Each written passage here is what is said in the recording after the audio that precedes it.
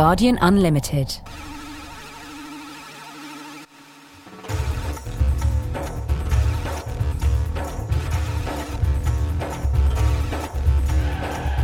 Hello, assalamu alaikum, and welcome to a festive edition of Islamophonic. We've got our streamers and poppers out because it's not just the Islamic New Year, it's also our first birthday. Yes, a year has passed since we started putting the into Muslim, and to celebrate we have a bumper program. Coming up, David Miliband, Hajj, Salafis, and a whole host of other stuff. In the studio, we have writer and commentator Zia Sardar. Assalamu alaikum, Zia. What are your New Year's resolutions? My New Year's resolution, I think, is the same every year, to give up smoking cigars, and I singularly fail to do so. My problem is that when I sit down to write, I really do need a cigar in my hand, and I write a lot. Now, you're going to be doing a lot of writing, so that means possibly a lot of smoking, because you've started an interesting project for The Guardian. Yes. Apart from my usual writing, I'm also blogging the Quran for The Guardian, which is a one-year project.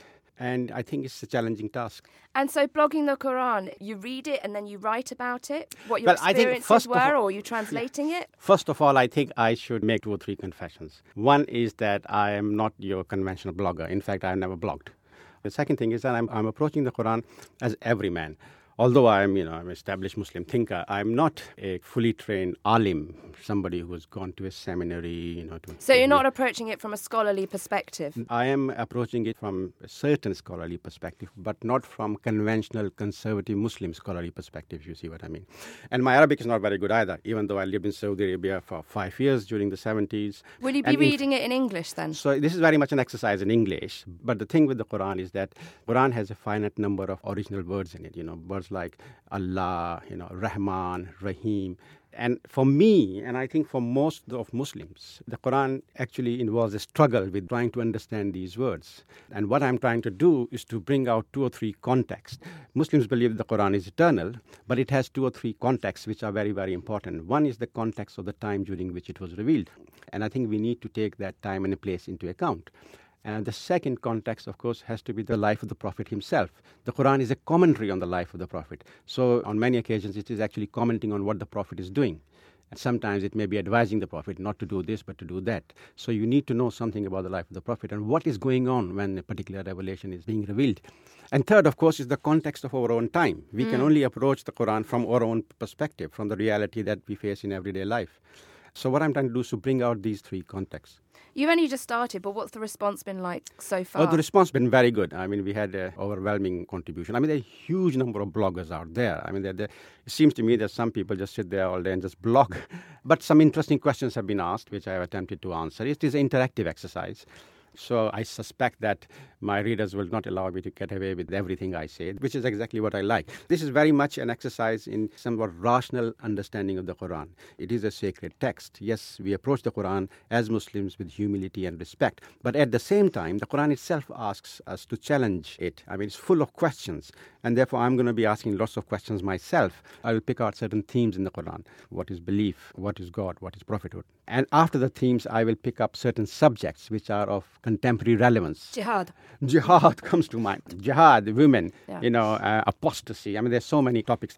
And if my readers would like to suggest certain things, I will, pick those subjects up as well and try and do my best. That sounds really good. We will make sure that we include a link to the Blogging the Quran site on our Islamophonic page. We didn't have a December programme. We did record one, but we had chronic technological problems. If we'd put out the Christmas show, you'd have heard me talk about my impending trip to Saudi to report on the Hajj and how The Guardian were going to big it up on the paper, which they did. So thank you for that, guys. I also said for our January show we'd have a Hajj montage, because everybody needs a montage, and it would feature some of the people I met. Here they are talking about their experiences.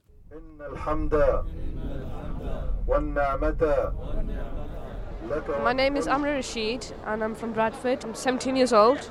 How many times have you done Hajj? Mashallah, 5 times. It's going to be my 5th time now. So you're 17 and you've done it 5 times. Why do you keep coming back? Because this is the only place in the world where I find peace. And also I see many Muslims of the world. I think it's the only religion with many, many different Muslims from around the world. The different countries like Europe, Italy, Turkey, America, Australia. I think it's really nice to see different people amongst my own religion.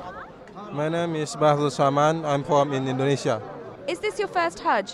Yes, this is my first time to come to the Makkah. Are you enjoying Makkah? Yeah, very enjoy, very nice. Indonesia has many, many Muslims. Oh yeah, maybe 200 million. If I can, I will come again and again. Inshallah. Inshallah. Comment t'appelles-tu? Monsieur Safsaf.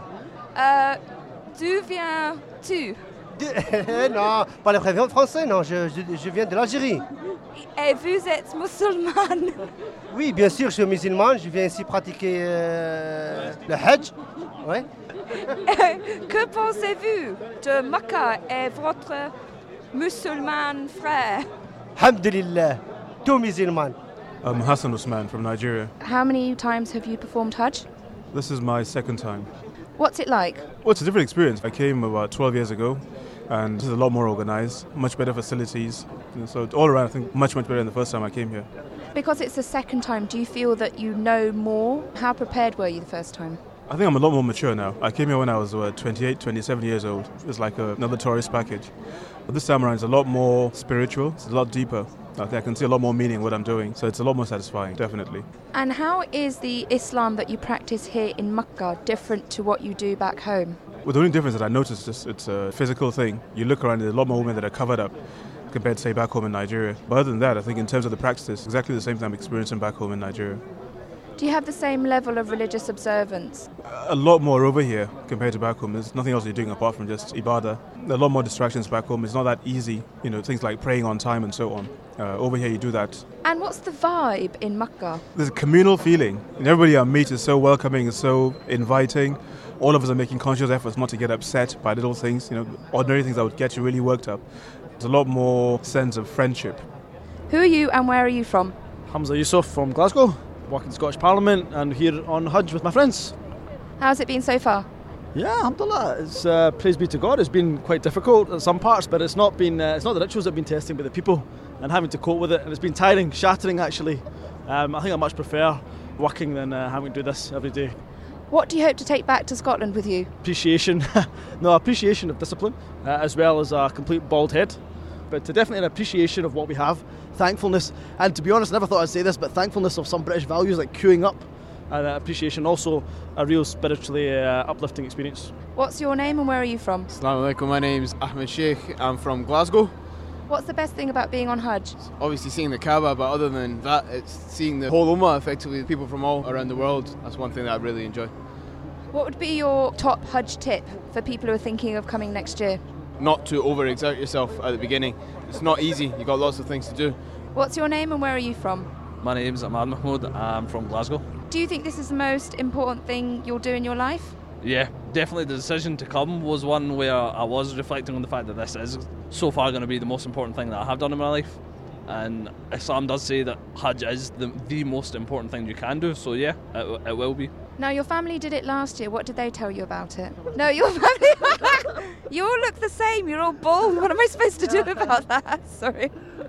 What's it like being part of such a big Muslim community? I mean, there are 4 million Muslims here. There are 2 billion Muslims in the world. It's amazing how it unites us with each other. I mean, quite literally, you could go up to a brother you've never met before in your life, sit down, talk with him, share food with him, spend time with them, and alhamdulillah, you would have so much that you would connect on with each other. You could be of different nationalities, completely different backgrounds, but just Islam unites you in that sense. It's a beautiful thing, I think. What's been the hardest thing so far, physically or spiritually? I think physically it's definitely been adjusting to the sheer volume of people here, taking half an hour to travel all of 100 metres because there's that people here. Spiritually, I think the tests are still to come, with the days of Hajj still to come. But seeing the Kaaba, being in the Haram is testing on you in a sense, yeah. What do you miss about home, if anything? Mum's parotte. Fried Mars bar. A bigger bed. Do you think you'll come back and do it again? Definitely, if God wills. Inshallah, if God wills, yeah. Alhamdulillah, I would love to come back. Sia, have you done Hajj? 5 Hajj. Mashallah. During the 70s, I actually worked at the Hajj Research Center. Oh, yeah, for 5 years. They were normal kind of pilgrimage, but they were also research exercises. We were working on the dynamics of Hajj, how do you accommodate so many people, what sort of pollution they produce, what effect does it have on the ecology and the geology of the city, and how do you move all these people from one ritual point to another point. With great difficulty, I can tell you. In fact, one of my Hajj, which was the last Hajj that I did, I walked from Jeddah to Makkah with a donkey. In fact, it was a pretty unruly donkey who turned out to be a homosexual donkey, as we discovered. There are no homosexual donkeys in Islam. No, this particular donkey was definitely homosexual, as we discovered. And he and a friend of mine, who was also a researcher, Zafar Malik, and we were trying to trace the old caravan routes. In olden days, people used to go to Hajj on caravan routes, and these were like huge cities on the move, coming from Cairo, one from Yemen, from Sana'a, from Damascus, and they'd be like huge cities on the move. And we were trying to trace the route from Jeddah to Makkah. But of course, these caravan routes have disappeared. So in fact, a lot of our journey was over mountains, over a donkey who we call Chengiz, after Chengiz Khan, because of his temper. And during one part of the journey, he ran off with another donkey. He left you? He left us and ran off with another donkey. He dumped you? And ran off with another donkey. And then somebody told us that, in fact, he ran off with a male donkey, and he was a male as well. So that's how we discovered he was a homosexual donkey. For a considerable amount of the journey, we carried the luggage ourselves. But first of all, Hajj is essentially a spiritual exercise. The word Hajj means effort. So to go to Hajj, you need to actually put a great deal of effort. Somebody in your package mentioned, the last time I came here, it was like a tourist exercise. Now that's the danger. And Hajj is not something... I think what he meant was that he was not spiritually prepared, and he just kind of came along. To some extent, the Hajj has been downgraded to a tourist exercise. It is not something that you go every year. It is a lifetime's experience. I think young people should go to Hajj once, but then you should go to Hajj when you are in your middle age. Now, the number of reasons why you should try and not go to Hajj every year. So you last went to Hajj in the 70s? Yeah. No, so you haven't... No, I've been to a number of Umrahs. Right, okay. I've been to a number of Umrahs. I know Saudi Arabia very well. But the point I'm making is this. First of all, it's a spiritual exercise and should be undertaken as a spiritual exercise, which requires a great deal of effort. So my recommendation when you go to Hajj is to walk everywhere. The greatest problem in the Hajj environment is the car. Unless, of course, you are old and infirm. That's a different thing. The other thing is that Makkah, Muna, Muzdalifah, Arafat, that area can only take the burden of so many people. And that's why the Hajj has a quota system. So if you're going regularly on a quota basis, you're denying somebody else. The Hajj environment actually can only take comfortably 2 million people. Right? Well, and this year, towards the end of the Hajj, they said, they said 3 million, and you can add another million on top of that because there were plenty of people who weren't there with official paperwork. Yeah. And it just happens every year. It happens every year, of course. But I want to move on and talk about the physical changes that you talked about. I mean, you said that you go back every 4 or 5 years. Yeah. One of the things that I wasn't expecting to see was how much Western presence there was. Absolutely. Starbucks, Pizza Hut, KFC, the real tragedy. Not just that, but also how, you've got these really glossy shopping malls that wouldn't look out of place in Dubai, and they're selling Topshop and Debenhams and Next and Accessorize. The real and tragedy it's aimed at the kind of more Western and more affluent pilgrims. And of course, you're getting luxury high-rise apartments. I met a woman who had spent £5,000 on her Hajj, and she's staying in these amazing skyscrapers that are directly... So she's not having any spiritual experience. No, she is having a spiritual experience. The whole point is you do need to live rough to have Hajj. You're saying that when I take my mum, inshallah, later this year, that even though she's asthmatic and she can't walk very quickly, we should rough it and slum it just to prove a point? You're saying that I shouldn't allow my mum to sleep in a bed with a Western toilet? Because your mother is old and has a medical problem. I don't want to have to sit on a bus for 4 hours to get to the haram. She should be, you have to look after her. Yeah, I'm going to look after my mum. This woman was with her mum as well. It was their first time. Make sure that she's comfortable enough, etc., etc. But at the end of the day, your mother still has to perform the tawaf, which is incredible. Inshallah, she will. She still has to stand at Waquf in Arafat, still has to run from Arafat to Muzdalifah. My mum hasn't run for anything in a long time. The great exodus, in a sense. Okay, well, presumably you agree with the findings of Dr. Irfan Al-Alawi. He's from the Islamic Heritage Foundation. He says that for decades, Saudi authorities have been bulldozing historical sites of interest to make way for these apartments, these high-rises and these shopping malls. And his latest revelation is that the Zamzam water that people are lugging back in their 10-litre jerry cans isn't Zamzam water anymore.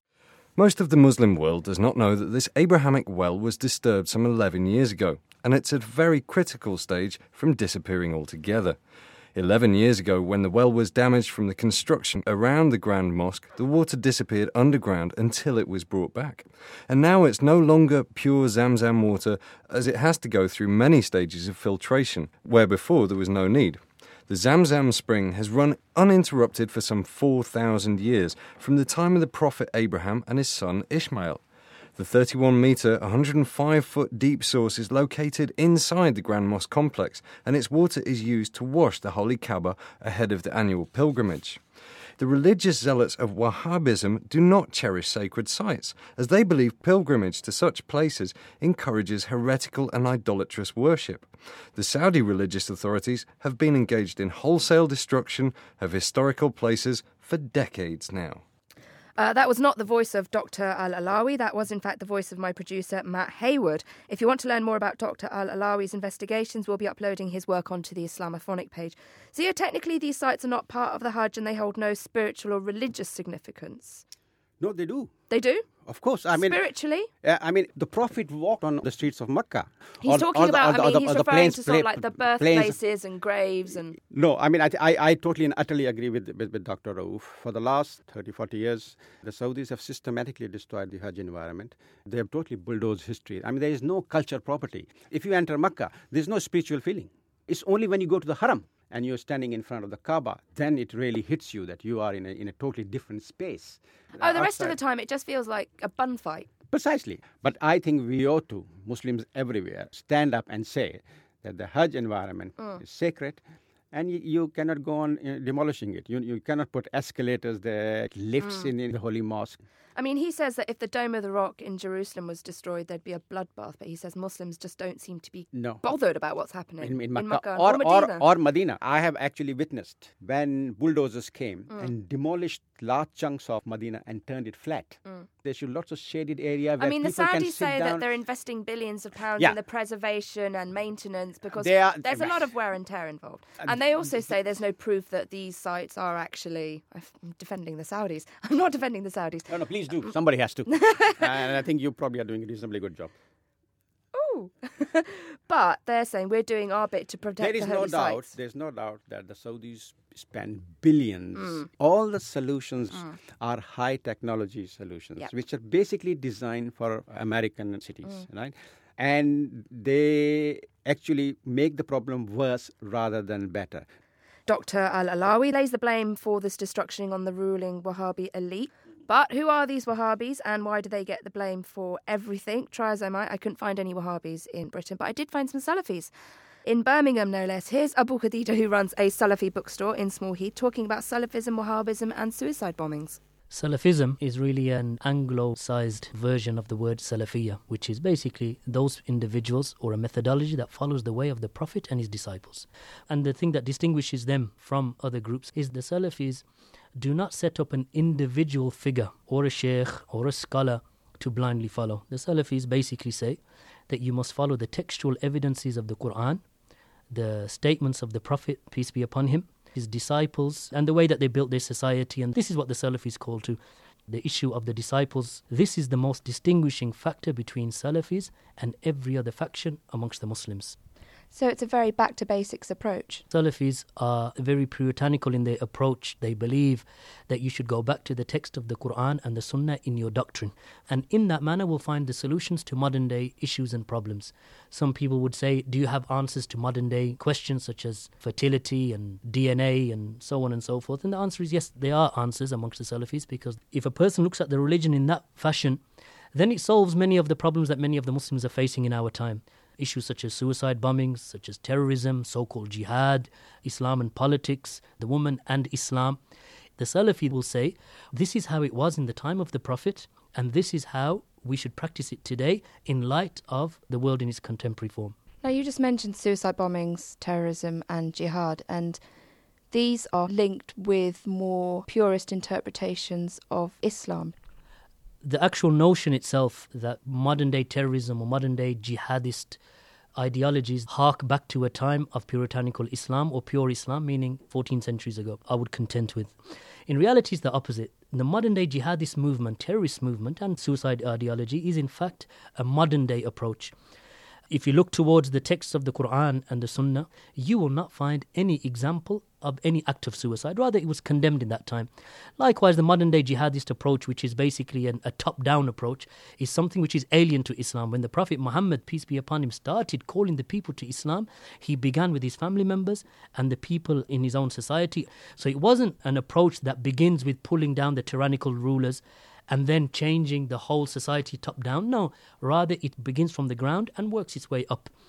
I mean, no doubt the likes of Khomeini and the likes of Bin Laden and the likes of these types of individuals do make a claim to puritanical Islam, claim that it's founded in the Quran and the prophetic tradition, but in reality, the modern-day jihadist movement has got nothing to do with Islam and nothing to do with what the Prophet Muhammad came with.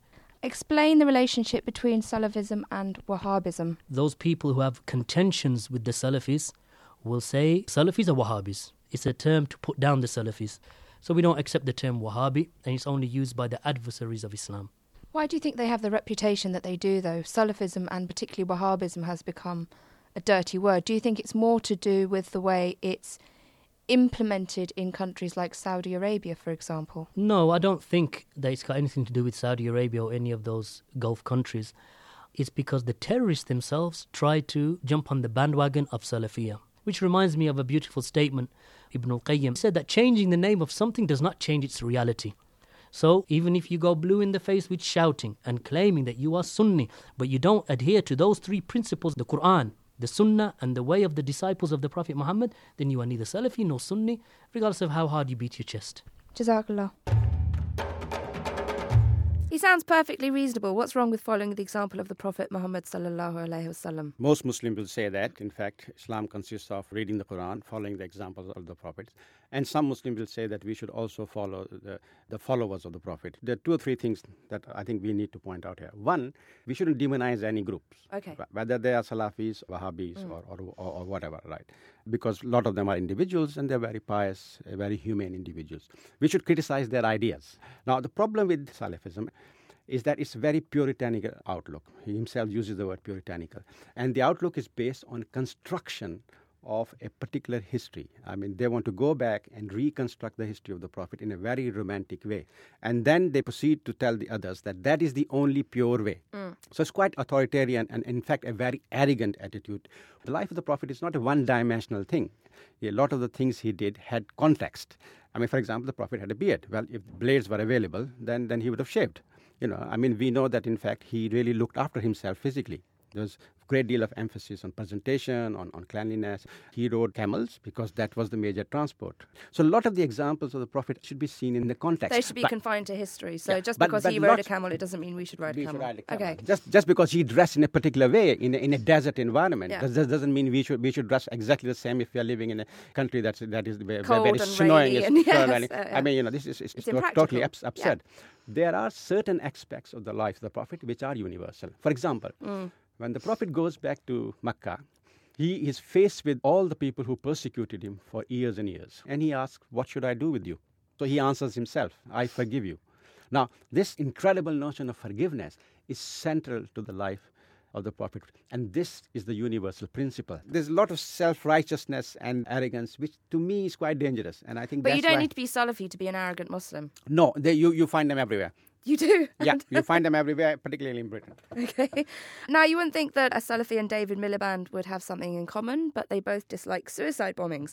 The Foreign Secretary was in fine fettle when he had an audience with young Muslims at the House of Commons to talk about Pakistan, Afghanistan, the war in Iraq. Here he is talking about why they refused to engage with Hamas even though they had secured a victory in the elections. The National Unity Government, when it was formed in the Gaza Strip, we engaged with all those people, and I use the word deliberately, not parties, but people, whatever their party, who were committed and showed themselves either through their actions or words to be committed to peaceful processes. And that is not a very high bar to set for working with people. But that's what we did. And I would say about the Hamas, in the end, President Abbas of Palestine came to see me in December and came to meet the Prime Minister. And I would cue you to see what he's saying about the basis on which reconciliation should be achieved amongst the Palestinian people between the West Bank and the Gaza Strip. I mean, I believe that Mahmoud Abbas, Abu Mazen, is a friend of all those who are seeking stability and justice in the Middle East. Right? So in that sense, he's my friend. And he says, look, Hamas did kill 129 people in Gaza in June. They have tried to mount a military coup. That is not the basis on which the Palestinian people can find a way to achieve their statehood. And he says to me, I want to lead reconciliation amongst Palestinians, and you've got to recognise that I am the elected leader of all the Palestinian people as their president. Here he is talking about the two-state solution. I think I would say that, first of all, it's not about dividing Israel. I mean, in a way, it's slightly paradoxical me saying this to you, but you wouldn't want to describe the whole of the area that we're talking about for a Palestinian state as being part of, quote-unquote, Israel. There are people who believe in a greater Israel. I assume you're not one of them. Secondly, so it's not about dividing Israel.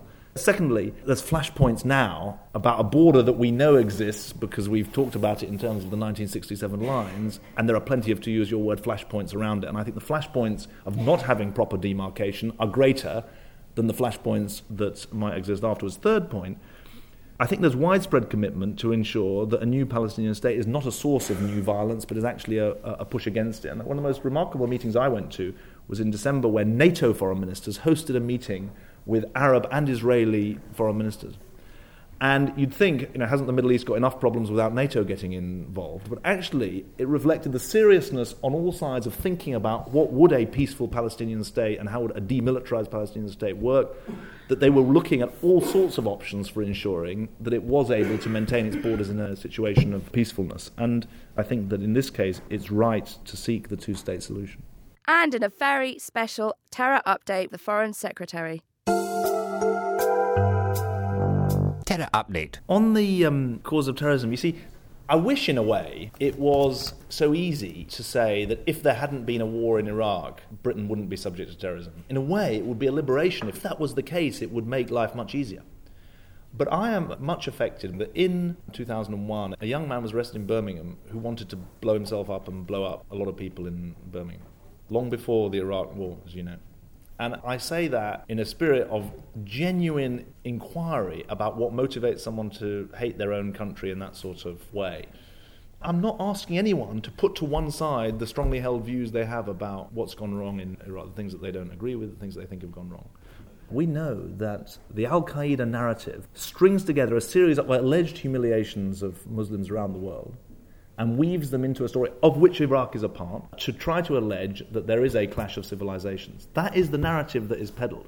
Nothing is ever mentioned about Bosnia or other areas where intervention has actually been tried to protect Muslims.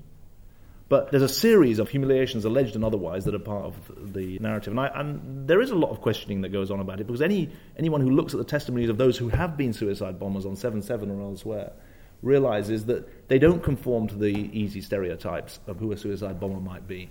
It's lazy and too easy to believe that degree of piety is an indicator of openness to being seduced into terrorist networks. One hears talk about fundamentalism, for example, which almost says the more Muslim you are, the greater likely you are to be a candidate to become a terrorist, which is a very dangerous and very wrong equation to make. Terror update. That was our terror update from Foreign Secretary David Miliband. The general consensus from the audience was that David Miliband's a very good politician. He didn't really answer any questions. From what you heard, do you think he said anything new, anything different? Well, I think that we should appreciate and acknowledge the fact that the job of a politician is to avoid answering questions. So from that point of view, David Miliband was very good. But it's not just a question of avoiding questions. You need to avoid them in such a way that you sound rational and reasonable and sensible, which is exactly what he did. I mean, it is incredible. Of all the evidence that exists to say that the British foreign policy has no impact on suicide bombing, I find that dumbfounding when the government's own reports, one report after another, terrorism has actually increased since the Iraq war, since the invasion of Afghanistan. There were no suicide bombings in Pakistan ever in the history of Pakistan. I think that whatever Salafi brother said is absolutely true. I mean, there's no history of that kind of suicide assassination. It's got nothing with Islam, right? But nowadays, we find suicide bombing occurring in Pakistan almost on a weekly basis. since the invasion of Afghanistan and since what has happened in Iraq. There is a direct cause and effect there. I mean, he said it would almost be liberating if suicide bombers were blowing themselves up because of foreign policy. There's another point. Nobody who loves their country would want to see it hurt. The problem is many young Muslims who are born and bred here do not regard Britain as their country.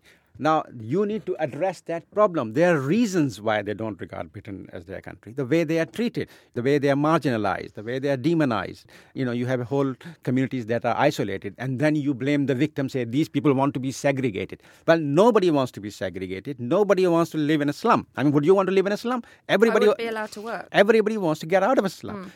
So in a sense, there's a lot of blaming the victim here. The truth is, if 2 or 3 things happened, not just suicide bombing, but a great deal of violence in the Muslim world will disappear. One, Britain and America changed their foreign policy, acknowledged what they have done in Iraq, and left Iraq to the Iraqis. And they did something similar in Afghanistan. Second, there was a proper solution to the Palestine problem. Now, you're not going to have a solution to the Palestine problems unless you talk to all the Palestinians. And the Hamas are a large chunk of the Palestinians. Now, look at the hypocrisy of our foreign policy.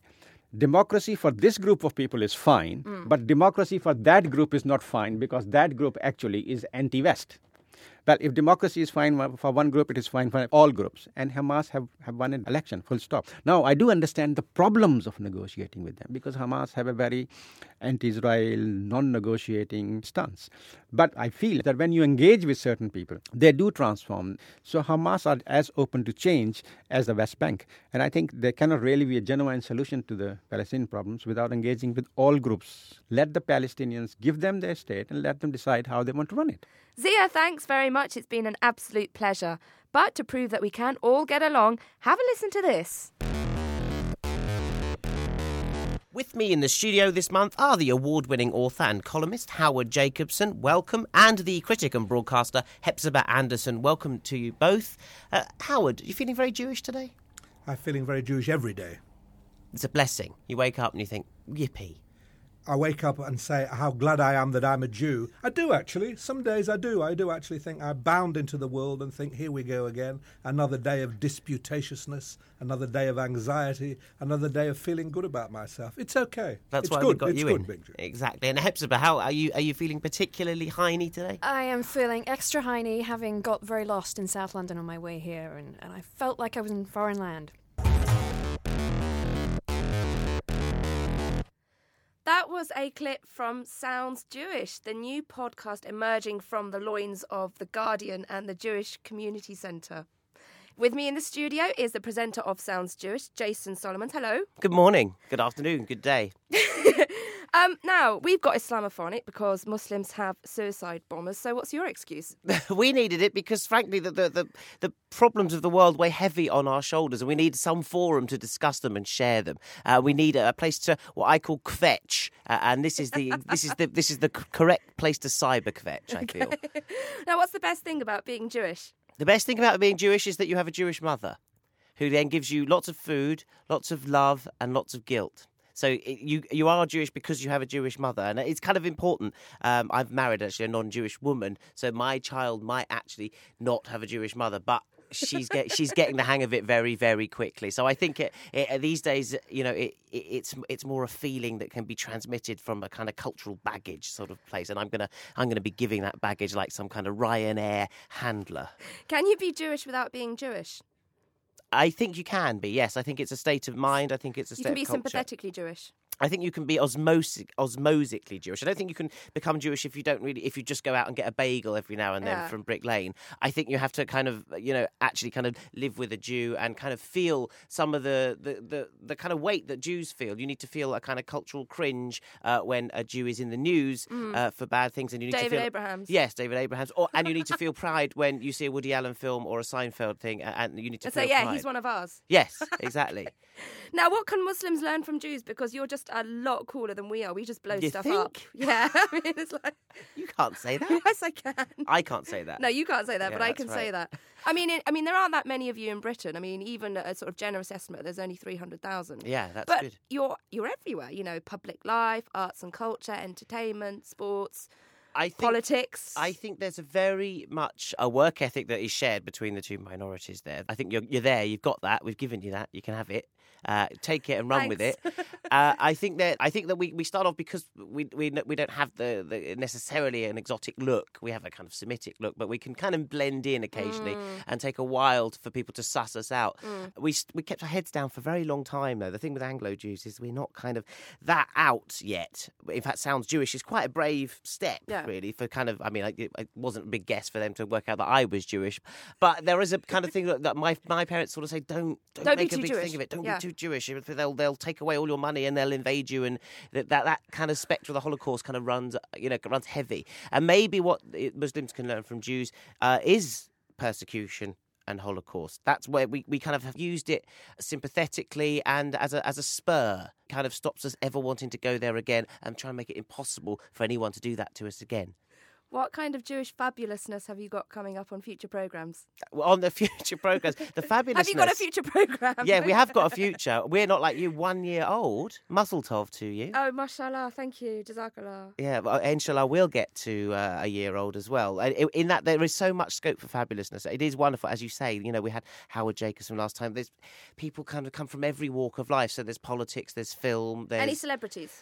We have got some celebrity Jews. We will have celebrity Jews. Are you going to get Larry Jews. David in? Oh, God, inshallah. We don't have anybody like Larry David. You don't? No. What about Omid Jalili? He's not Muslim, he's Baha'i. Is he? Yes. Oh, sorry. Just because he's got a funny name when he talks about terrorism. He talks about it. I thought he talked about him being Maybe he's a Islam. sympathetic Muslim. Jason, it's been lovely having you. I'm Thank so you for pleased. coming in. I'm so honoured to be here on your first birthday. I wish you many, many more birthdays here at Islamophonic. It's all Abrahamic. You've been listening to Islamophonic. It was presented by me, Riaz Akbat, and produced by Matt Hayward. Our studio guests were Zia Sardar and Jason Solomons. Until next month, stay halal and jazakallah for listening.